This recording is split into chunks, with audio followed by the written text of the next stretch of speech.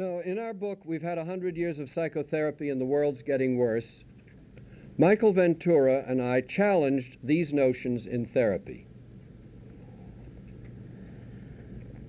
This neglect of the world and the sabotaging of political consciousness by therapeutic theory. The sabotaging of political consciousness by therapeutic theory.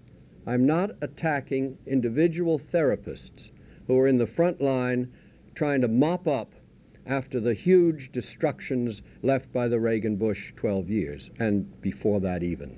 So I'm not attacking individual therapists who are working very hard with impossible problems in every kind of situation. But therapeutic theory, what they have to work with.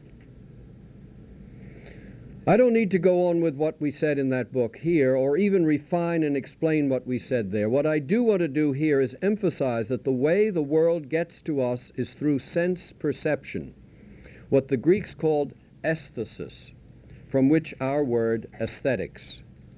And that, by suppression of our aesthetic responses, we leave the world to itself and isolate ourselves from its plight. And no amount of relating and community building will restore us to the world and restore the world unless we trust our aesthetic responses.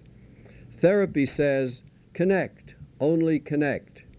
I'm saying sense, see, notice, react, only react.